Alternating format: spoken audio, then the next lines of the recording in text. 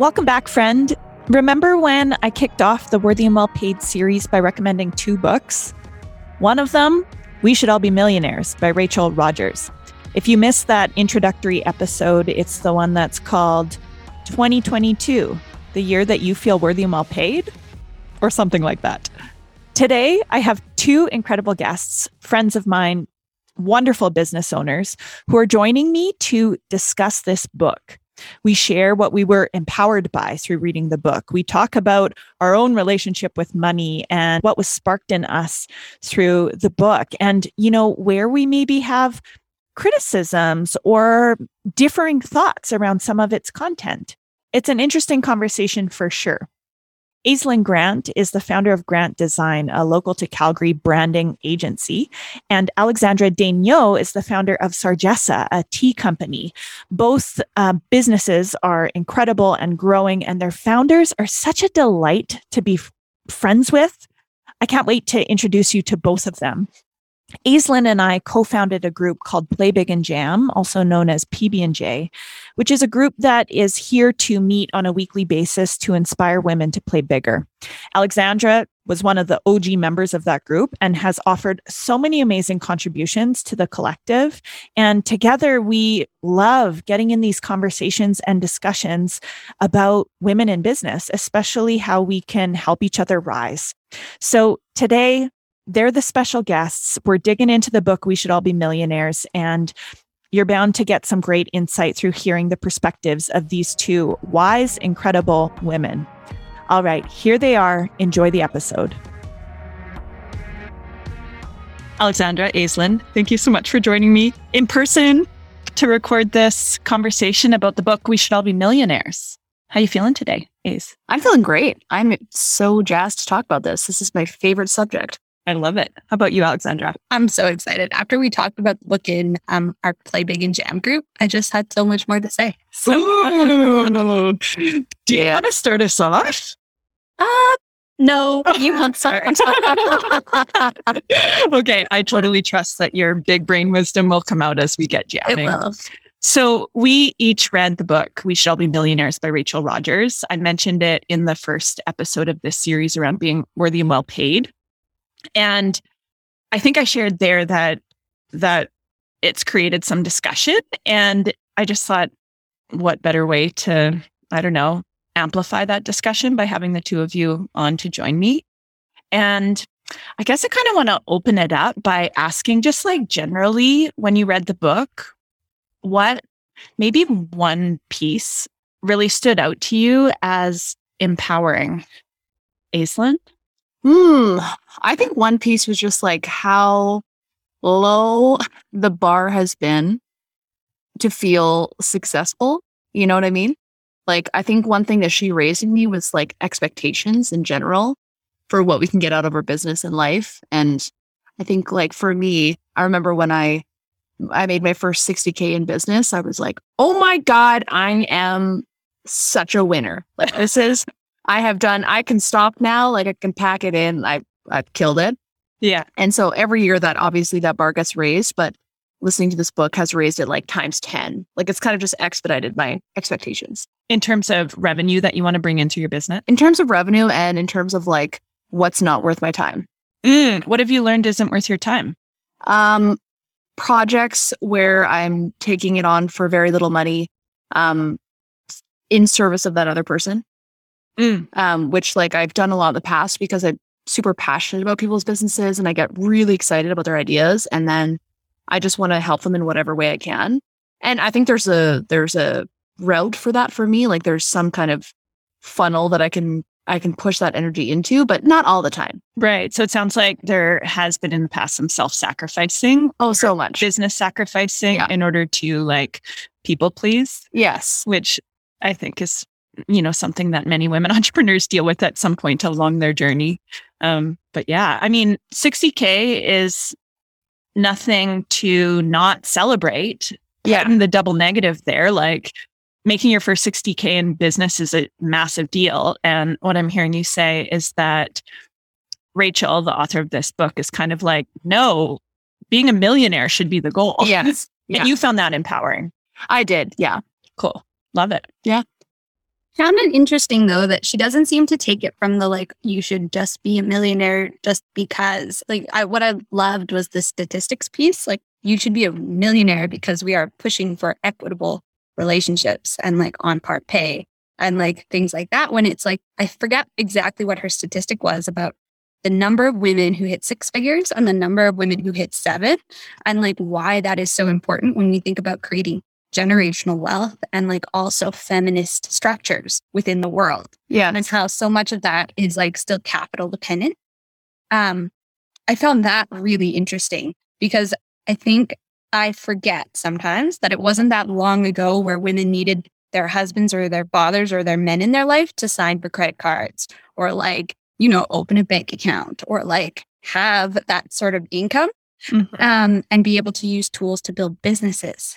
So like we've come a long way, but we still have to pursue like the next level. Yeah. And I think that kind of comes back to like raising our expectations of what we can get out of this, because even like, I can't remember the stat either, but that really hit me when it was like, you know, whatever percentage of female owned businesses make more than 60K, I think it was, or some kind of like 50K. 50K, that's right. It was a really low statistic. So, and then when I started thinking back about all the people I've worked with and how like they do all the hard work, the grunt work, which is kind of like 0 to 50. Like that's the hardest kind of, I mean, it's always hard, but that's like the real legwork. And then we kind of just stay there. A lot of businesses, a lot of female owned businesses, because we kind of are just okay with getting to that level. And then it's interesting because I had a meeting, a couple days ago with this awesome gentleman who has he's a PR freelancer.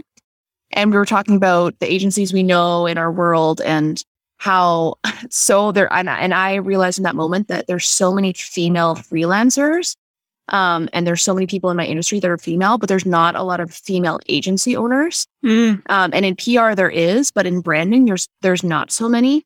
And I realized it's because like we kind of, you know, we can't always get to that next level because of how we're socialized and our access to things and equity in general. And I feel like that's what this book is kind of turning for me. Yeah. And also thank you, Aislinn, for like owning Grant Design and hiring people, other women, and creating like more jobs and growing a business as a female. You know, to your point, if there aren't that many female owned agencies, like you're someone who's doing that and can be a model for other people. So I think that's really empowering and inspiring when we like raise the bar for ourselves and we allow in more wealth and more income. We also stand as like a model for what's possible for other females, other business owners, or, you know, people who are not white men, like other non-binary or queer BIPOC women, people who have marginalized identities, when they see themselves represented making money. I think it's sometimes an encouragement that they can do that too. So you're doing that already.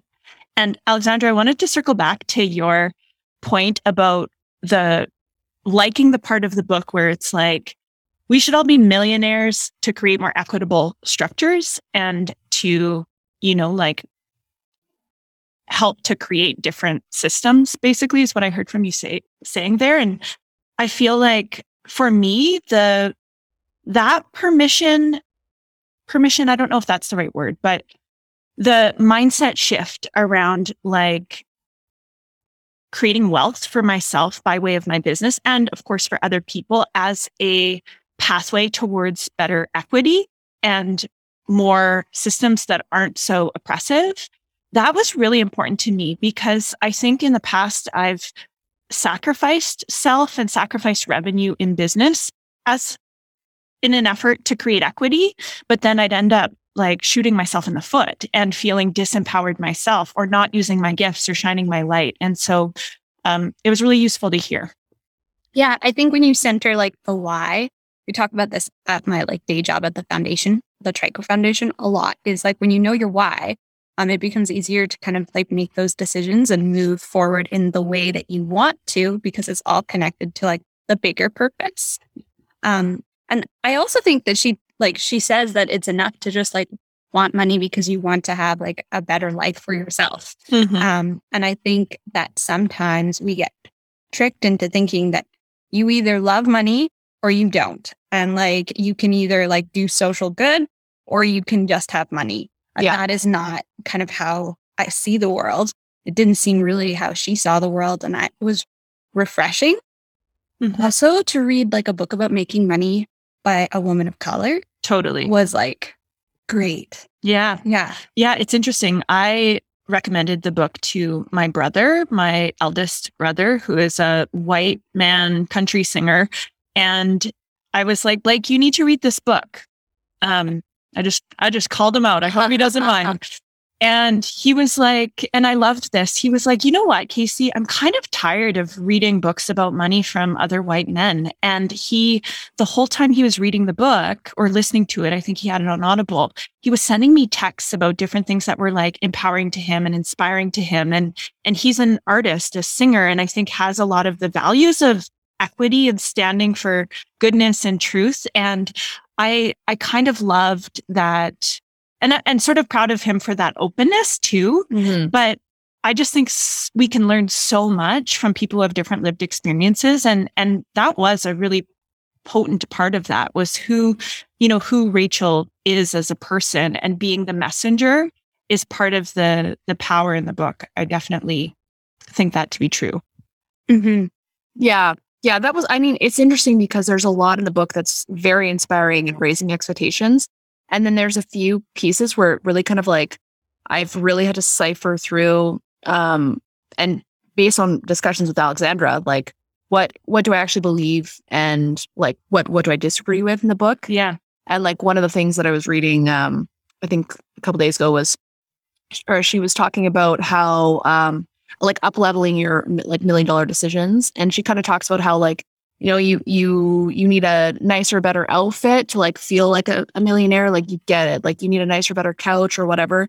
Like you get it. And I kind of have like sometimes it's very like, it feels very indulgent for me to think that way. Yeah. But I also wonder how much is like, as women, we're socialized that we like need to look a certain way to be successful. And so some of me feels like that plays into that narrative a little bit in a negative way. Yeah. Yeah, I agree. Yeah. Say more about that, Alexandra. So I think that there's a lot of really good points in the book, but I think that also you have to pick and choose like what's going to work for you. You know, it's not going to work for me to have a personal chef in my house like that. I don't want that. It doesn't make me feel good. It makes me feel kind of like not right. And it's not that I think people who have like personal chefs are like not doing it right. It's just, it's not going to work for me. Yeah. And I like to cook my own food. You're there baking bread at 11 p.m. I know. After stuffing tea bags after a full-time job. Yeah, it's like it's a way I have of relaxing. What I found really like kind of difficult with her work is that she seems to posit that you make your money first and you give back later. But there are ways of embedding your social model so deeply within your business model that they're not separable, so that you can like build an amazing business that's having social impact. And like they're not so distinct and separate. Yeah. Your social good can be just as much part of your business, whether it's like through outcomes or like intentional, like I'm going to build a social enterprise. Can you share a little more about that? Like how might that look, or how would you, if you were offering advice to Rachel Rogers, stand in your power, my dear. How would you build social impact into your business rather than creating the wealth first and then donating after? Okay. So I don't give advice to anybody ever, because why would you want to like lead somebody down the wrong road? I think that they have to like figure out their why. And then make decisions for themselves. Happy to share parts of my journey with them, but not, kind of tell them anything that might take them down the wrong path. But what I did like about this book is that it encouraged people and gave permission to like ask for more. Yeah. And like be more, cognizant of like all the options that are available to you, and that you can reach these things. And like, this is kind of how she would do it. Maybe it's not right for everybody. Right. But yeah, I thought it was great. I also thought the tone was really good. Yeah, me too. Yeah. Yeah. It was funny. I'm like, I'm laughing and I feel like I'm getting a loving kick in the ass, but in a way that's like compassionate. And I could tell that I could tell where her heart was at in it. Like anything that felt like very blunt and clear. And I mean, I'm a truth teller type of person too. She did it in a way that was like, ooh, this is lifting me up. It's elevating my consciousness. It's empowering me. It's not putting me down, And I felt like that tone was really useful. Right. Yeah. And she talked about hard things. Like she talked about getting expert advice when you're making business decisions so that you don't like get yourself into trouble. And then kind of like from her own experience, the things that had happened to her when she didn't take expert advice. Yes, exactly. Which was so like, we don't talk about those things enough in business, I think. I think we like really talk about, be collaborative, be like all of these things in community, but there are no clear steps on like, maybe you need an NDA. Maybe you need to go see a lawyer. Maybe you need to build like systems to create healthy collaborations. Yeah. Yeah. Totally. Yeah. I mean, that was interesting, like how she talked about her failed kind of business partnership. And I think, all of us are part of this group called Play Big and Jam, where we encourage each other to play bigger. And I think part of playing bigger is doing your due diligence and also calling things out when they're not working. And she talks about how she did, 80% of the work for 50% of the pay, or I can't remember what it was, but she was just talking about how she was in kind of a bad partnership. And I think that like playing bigger and that idea is really just us having boundaries, sticking up for ourselves, saying something, not being people pleasing. And I think all of those are big lessons. Right. And like, I love the way she tackled those things. The other thing she talked about, which was like, I felt very conflicted about, was pricing and pricing for value, because who decides? Like everybody's just like, I am going to charge more because my time is of this value. Mm-hmm. But the thing I wish she talked more about is like customer value and how you link it like directly to results. Yeah. She goes into it a little bit where she talks, I forget what example she uses, but for this, I'll use an ad. Say somebody is drafting an ad for my website and I'm going to pay them based off of value. I need metrics to kind of see how many clicks this will generate. Like what are the results that I should anticipate from this to justify paying a higher price? Mm-hmm. I find that often the idea of pricing for value, people just like, it's not that they have inflated ideas about their value, but they're not articulating very clearly like what the customer can expect from things like design, copy, stuff like that. Yeah. And that's part of the sales process, right? That's a sales skill is, to offer someone the right offer for the right person at the right time, at the right price point. And like, there's so many nuances to the factors that contribute to those elements. But in the sales process, the whole point of that is to, I think, coach your customer or client through the value so that it aligns, like, right. So that the price that you're charging aligns with the value, their perceived value, I would say. But it's our job as business owners to help our clients understand that process. And I think metrics matters. And in like what I do, where there's a lot of like, I would say more qualitative transformation. And I'm also going to call bullshit on myself there too, because like deep inner transformation does create very like tangible results as well, and could be connected back to say making more money, but that's not the only result. And so I think it's our job as business owners to help our clients see value and also like alignment. Like pricing is about alignment. I think about embodiment in the nervous system. Like I could coach you, Aislinn, to double your prices. But if you asking for that money kicks your nervous system into fight flight, you're not going to be in your leadership. And that customer is probably not going to say yes to you. Yeah. Like it has to also feel safe enough. There's so many different factors that play into it. And I think we do matter in our pricing and how we price. That does have something to do with us. We determine the price, but it is the customer that determines the value. Right. And I think that like, I wish people could see this because I'm like frantically nodding, just like bobbling up and down. But I think that sales piece is another piece that women don't always get. Like I did a posting for the same position with the T. One was marketing, one was sales, exact same description. 90% of the applicants for the sales one were men. And like 90% of the ones for the marketing was women. And so we get into these like exactly what we were saying about agencies and like not having like female founded or owned agencies. It's the same with like tea manufacturing, like tiny tea brands run by women. But like, I think there are maybe 2 other women manufacturers I know in the space. Yeah. Well, and I think that's like, I read the stat the other day, and I hope I'm saying it right, but men will apply for a role if they have 33% of the qualifications, and women will only apply to the same role if they have 100% of the qualifications. And so I remember once I was hiring for a role and I had the job description, and I just so happened to be in a co-working space where my next desk neighbor was an HR professional. And she ran my listing through this kind of software that she uses. It's like an equity software, and it flags words that you should change if you are trying to target women equally. Wow. And the words were expert, like expert in Adobe Illustrator. Don't use the word expert. Women will not apply. What? Yes. Oh, that breaks my heart. Yes. And so I had to redo the job listing. And I did find that once I redid it with like, I don't know another word other than to say softer, like softer language that wasn't as confident, more women applied. Oh, I kind of hate that. I know. I kind of like really hate that, but it's also, it's the system, right? Like it's the systemic factors that kind of tie into that.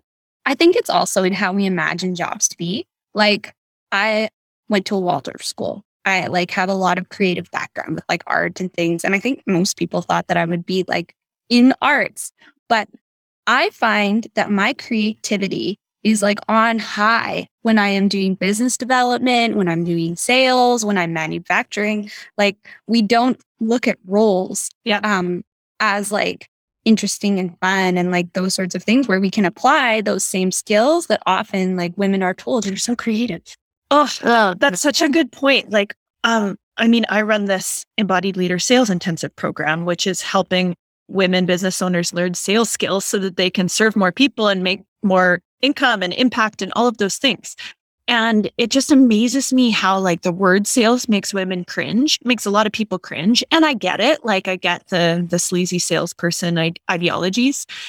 And then something shifts and I can literally see it on their faces and in their bodies when they realize, and lots of them are like coaches, consultants, guides, practitioners, when they realize how much the sales process adds value and how much their intuition and reflective listening and genuine capacity to connect is their superpower. It's like, do you realize how you can apply these skills that you use that make you an amazing, let's say, dietitian or coach or consultant in the sales process to make you bank, and you deserve that. Right. Right? Yeah. And even within corporate, like Totally. having those skills, I think is really valuable. Mm-hmm. I mean, like none of us are in corporate. So like this might be like me speaking with a perspective that I don't actually have.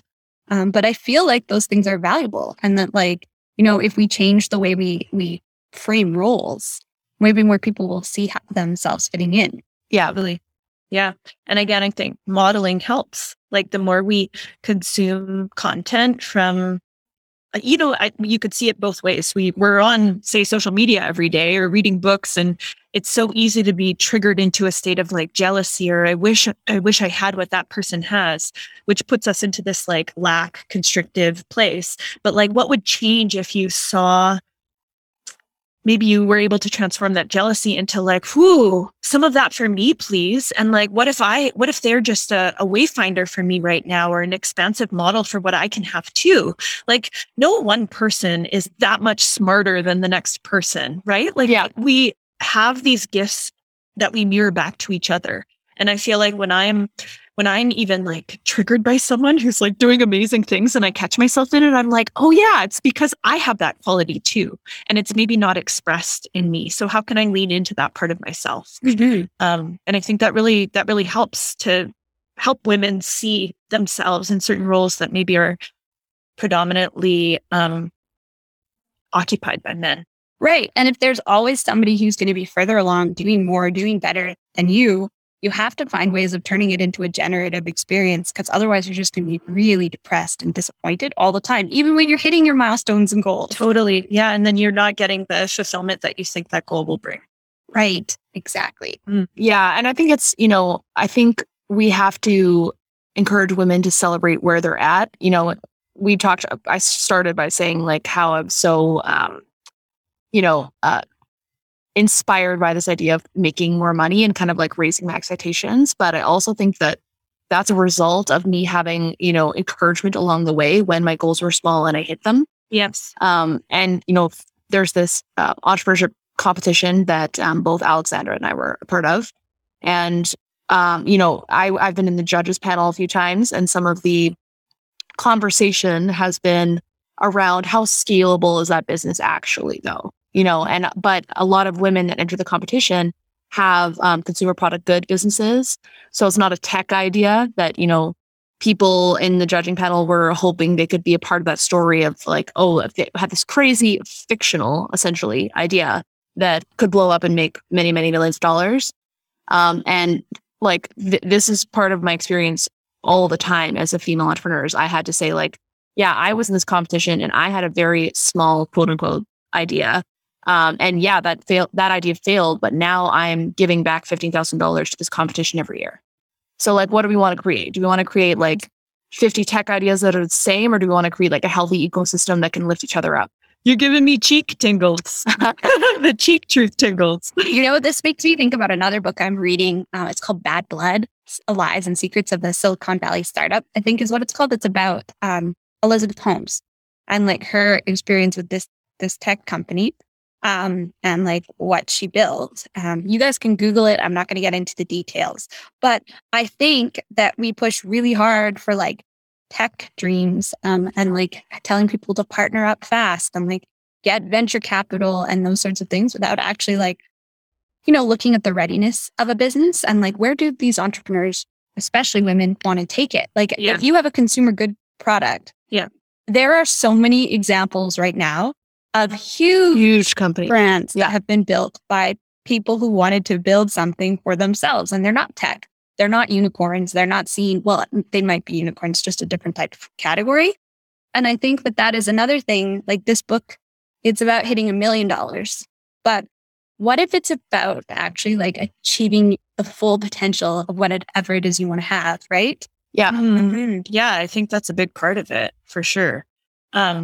Yeah, and it's interesting circling back to your piece about being pushed into tech or talking about venture capital. I'm just wanting to kind of pull in the episode that was recorded with Michelle Pelizon, where she was raising VC money for holisticism. And we're not necessarily talking about the literal physical risk of women in business exploring the fundraising path, because when I asked her in that episode, like what made you ultimately not go along with the VC funding?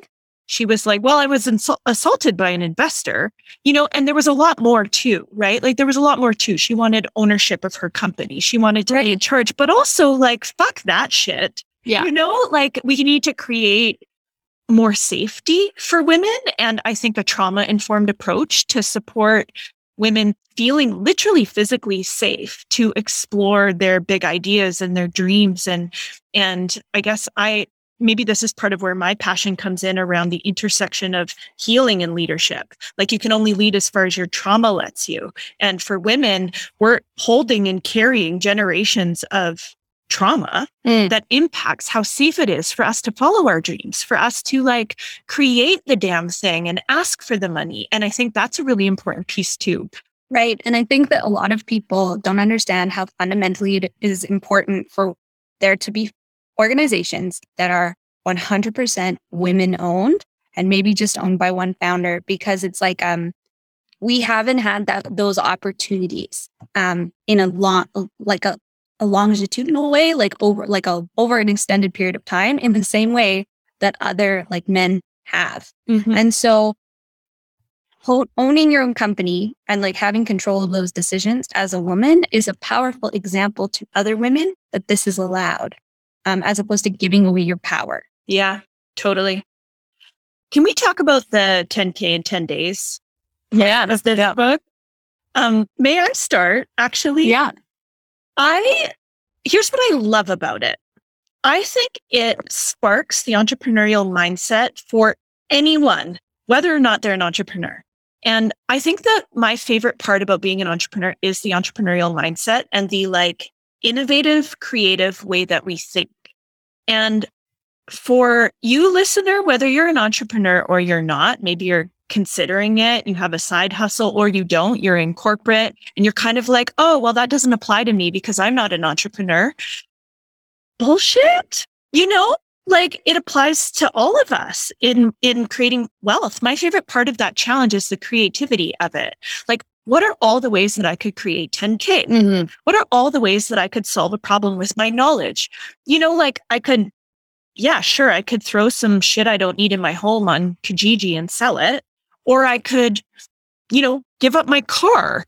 Or I could help someone move from feeling stuck after a pivot into feeling clear on their next steps and create a coaching package. I could sell one $10,000 thing or two $5,000 things or $2,500 things. What would that look like? I feel like that's my favorite part of it is getting the creative spark going.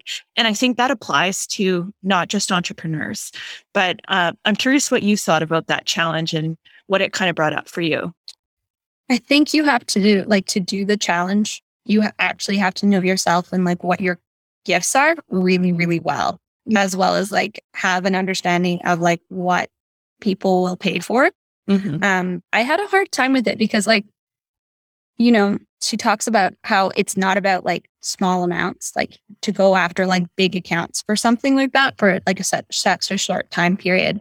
And like, I have a CPG brand. And so we can do that with like our e-commerce, or we can do that. Like there's a number of ways, but if I was only doing like wholesale to stores, some of those relationships take like longer than 10 days. Mm-hmm.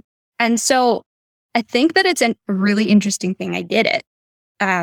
But it was mostly based off of like activating relationships that were like already like in the works and just like speeding those up.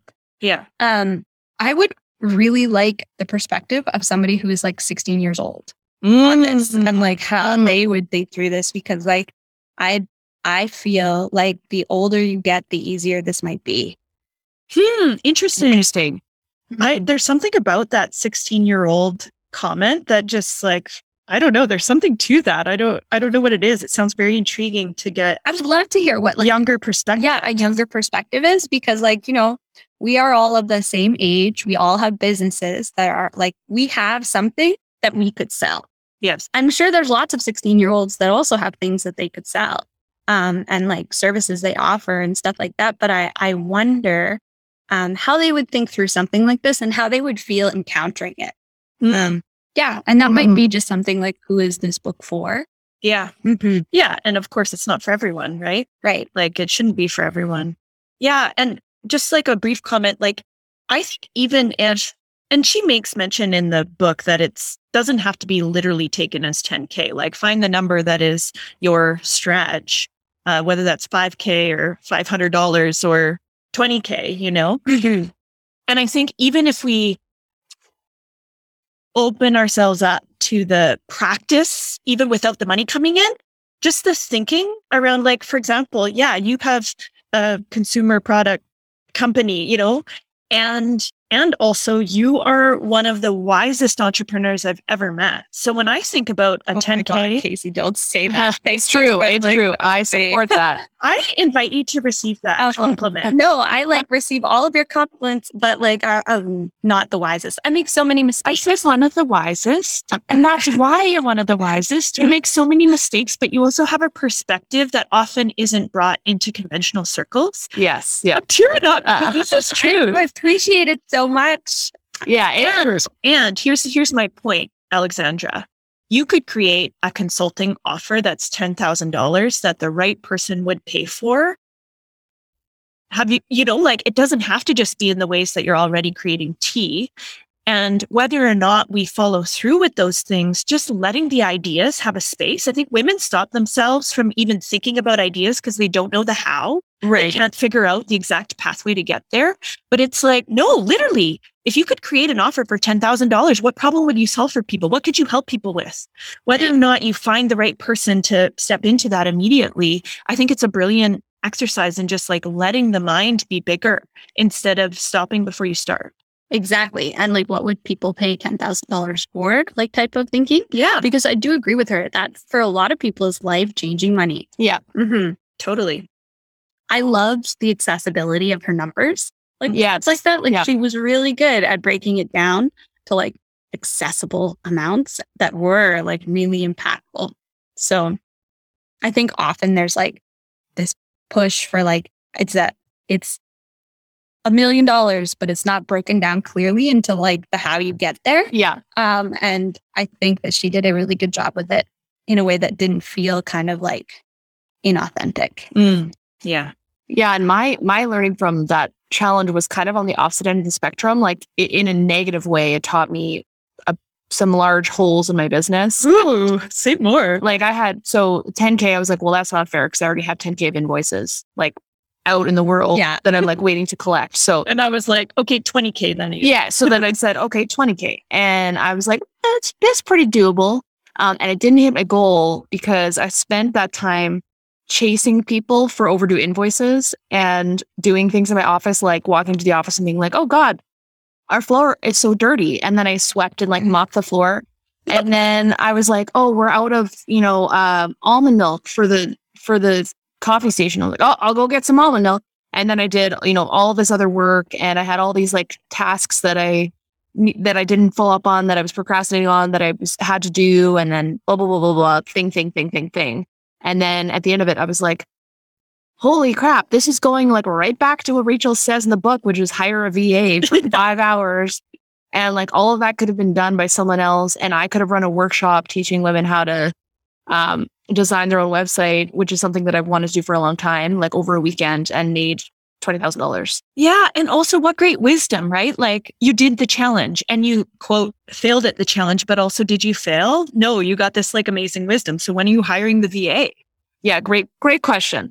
Haven't taken any steps towards that, but it's interesting because that's like, that's where like my limiting beliefs come in, is I'm like, I just hired another person.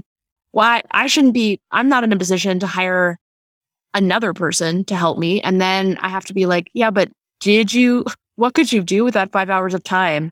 Instead, it's just it's a trip, like thinking about all the ways that you're failing in a positive way. Like I never really look at it and feel terrible about myself. I just look at it and laugh and go like, wow, I suck at that thing.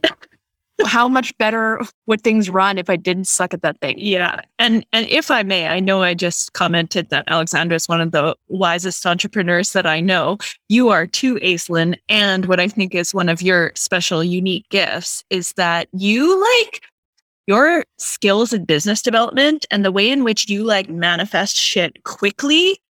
I've never seen someone do that better than you do. And so I guess I'm just shining a light or mirroring back to you, the part of you that needs to be in that role more and not sweeping your fucking floor. Yeah.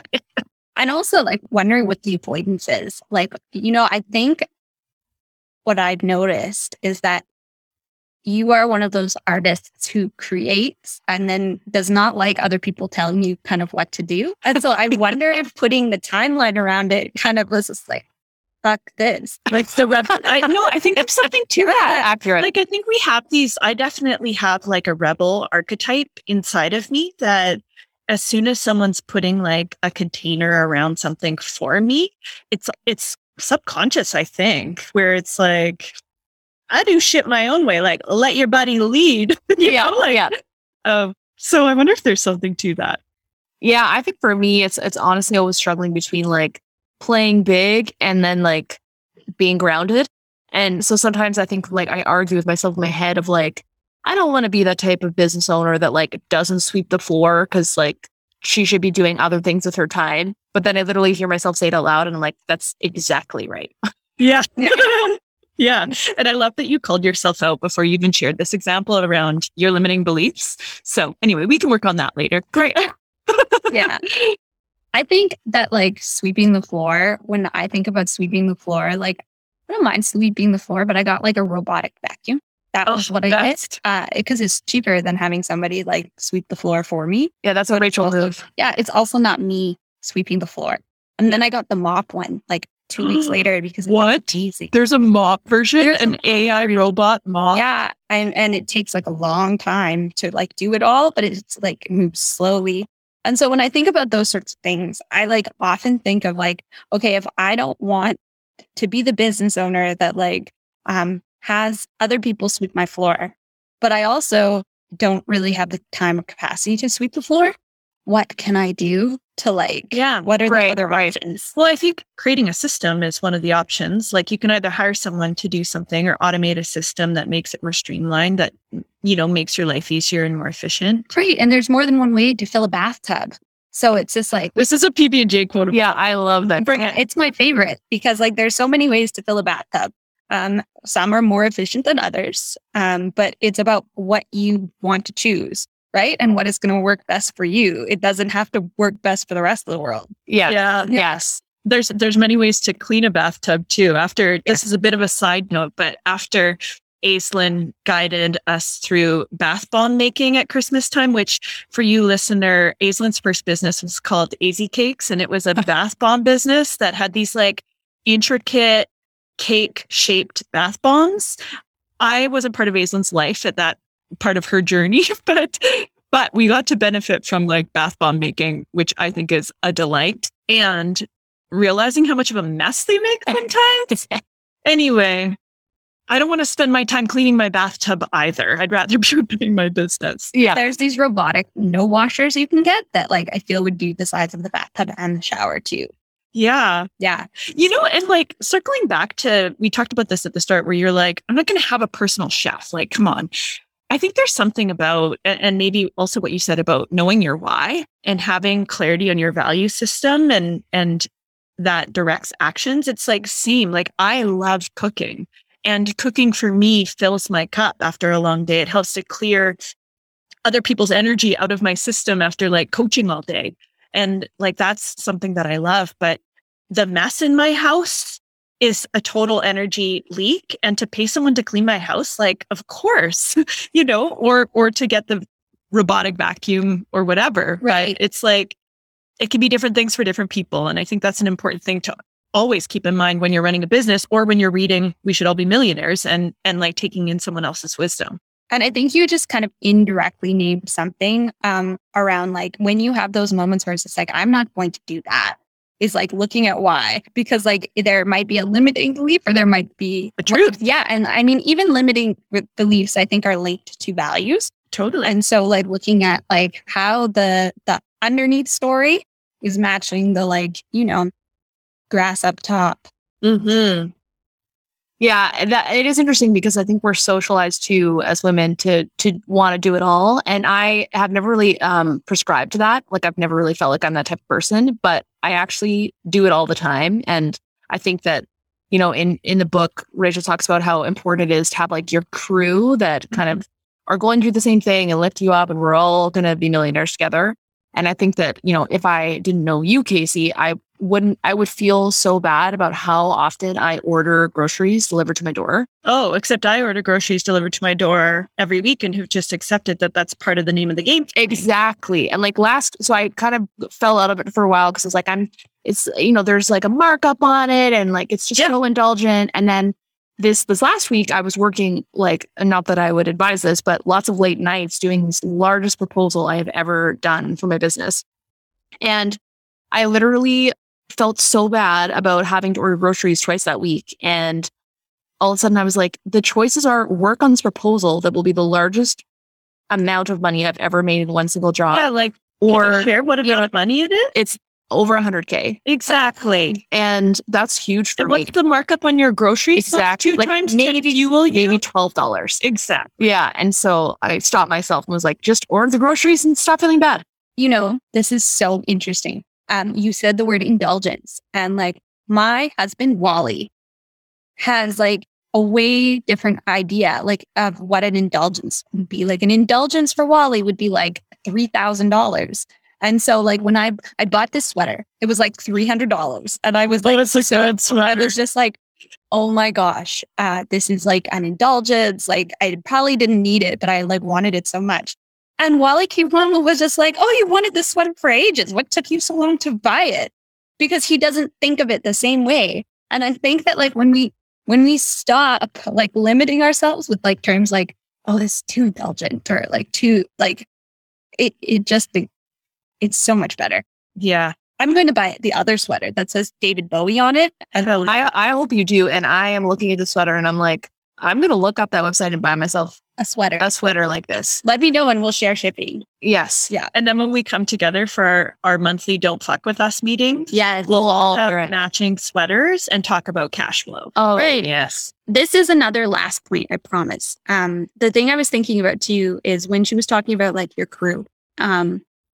Like I have had a year where it's like becoming a new crew. And I had to really look when she said that. I was like, well, I wonder how many people I am keeping at a distance because they use language that is reflective of making more money and like angled in a very different way than I am. Like how am I keeping people distant that could actually be like really empowering and like push me further, not just in my real life, but on my online life. And that was a game changer too, because like I think it changed over like a month who I was talking to on a daily basis in a really good way. Wow. Who did you choose to talk to on a daily basis? Well, I mean, before I was like talking to a lot of people who were just, it's not that they were draining. They were just living different lives than what I was. Yeah. And now I'm talking to like more people who have businesses like mine, who are encountering similar problems, who are wanting to achieve their goals and like going after it in very like strategic ways. Yeah. And I like wouldn't say that they're at like Friendly Wise Skeptic or like advisor levels, but we're friends and we're working towards similar goals and like sharing kind of insights on how to get there. Yeah, totally. I resonate with that. I have always, since the very beginning, invested a lot in my business. Like I remember when I first launched Worthy and Well, I hired a $5,000 business coach, and it was like really early on. I didn't mess around with like trying to figure a bunch of shit out on my own when there was this person who like, I was like, oh, I resonate with this person. They're adding tons of value. Like, let's do it. I haven't struggled with like investing in my business, probably not until I hit the like 6-figure mark. And then I feel like a lot of things shifted for me when I kind of hit that mark, and then up leveling from there started to feel like where the challenges really came in for me. But so I've always invested in either one-on-one coaches. I've invested in group masterminds. I've invested in trainings, courses. I've learned a ton. And I've had moments where I've like beat myself up for quote spending too much. And now when I really like stand in my power around it, it's like, those were the best investments I ever made. And I sucked every little bit out of it. And now I'm in a space where the type of support I'm needing is different and is more peer-to-peer. Like I have a coach that I'm working with for all of 2022. I think as a coach myself, I can't see my own stuff and I need to like practice what I preach. But I have this like small pod of other coaches where we're supporting each other, and we're all quite different and also similar. And so it's really useful there. And then, the three of us, we have our kind of peer-to-peer, and then we have Play Big and Jam, which is broader. And I think maybe more wide in who comes to PB&J. That's the acronym for Play Big and Jam. And like, that's a support system. And then I have my like gym buddies that I work out with, it's nice to have these pods that are peer to peer that feel like there's a reciprocity at play. Right. And a shared goal. Exactly. Yeah. And I think like you need there's different needs for each kind of group. I have like one of my clients and friends was advising me on this big proposal because she does proposals of that level all the time. And she literally sent me one of her proposals so that I could model what she had done. And I was like, wow, that is so valuable. Yeah. And like this week I dealt with needing to ask a former client if he was thinking of taking his own life. And that was fucking hard, and it brought up a bunch. And then I sat down with a therapist friend and they, we had a lot of conversation about it, but they also offered me exact language around confidentiality that I should nuance in my agreements that say, of course, like if you're at risk of harming yourself, this is broken, and it's like, oh, I missed some of these steps. And it's like, we need each other. We need a network of professionals and referral partners. And what would happen if we brought each other into our offers even and our programs? How much more value could we add for clients if we collaborated rather than competed? Right. Competed? Is that a word? Yeah. Yeah, I think you got it. Yeah. And that's part of it. Like I probably texted Aislinn like 5 times this week about different things that we were working on and like, working around, just like around design, around like, Shopify, stuff like that. Yeah. And then I send people to her or Mackenzie. Yes. Her all the time. Yeah. Even sometimes wrong fit people. But you got to trust someone else's middle. And like, it is also up to like other people to decide if it's their right fit for them. Yeah, right? exactly. Yeah. It goes back to due diligence. Do your due diligence. Totally. Yeah. You're a master at that. No, I'm not. No, not even close. I make so many mistakes, but I have confidence in my ability to ask enough people the questions that like I will fall within the affordable loss territory. I won't make something that, not God, but I will make something that just like, ends my business. Right. Yeah. Because as long as mistakes are in that zone of like, it's okay. You're not really risking that much. Mm-hmm. Okay. So we should all be millionaires. Final words about this book as we wrap up.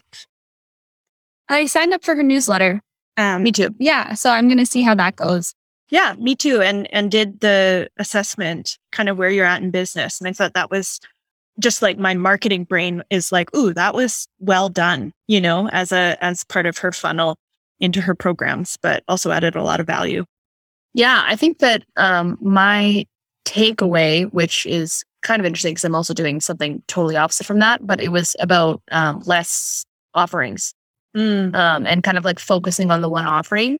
And I guess I have done that, but what I've done is broken it down into different parts that are helpful for different people at different phases of business, instead of being like, we do social media and marketing and this, which I've considered many times. Now I have kind of like the same offering broken up in different ways. Yeah. Which is, largely because of the book. Love it. Thank you two so much for joining me today. This was so fun. Let's do it again. Yeah. Yeah. Take care. Thank you so much for tuning in and joining us on this great conversation. What is one thing that you took away from our conversation? Or if you've read the book, We Should All Be Millionaires, I'd definitely love to hear your perspective on what really stood out to you there. Email info@worthyandwell.com. You can also ping us on social media @worthyandwell. And I'll make sure that Aislinn and Alexandra's info, their deets are in the show notes below, so be sure to check them out there. But I'd love to hear from you. What one thing did you take away? What are you actioning on, or what are you thinking differently about based on this conversation? Finally, if you've been loving the Purpose Map podcast and you've been joining us maybe week to week and getting value from it, I would love it if you would rate and review the podcast. A nice 5-star review is always beautiful and helps us to get found by more people just like you. So greatly appreciate you taking the time to do that. And I can't wait to chat with you next week. Take really good care. Bye for now.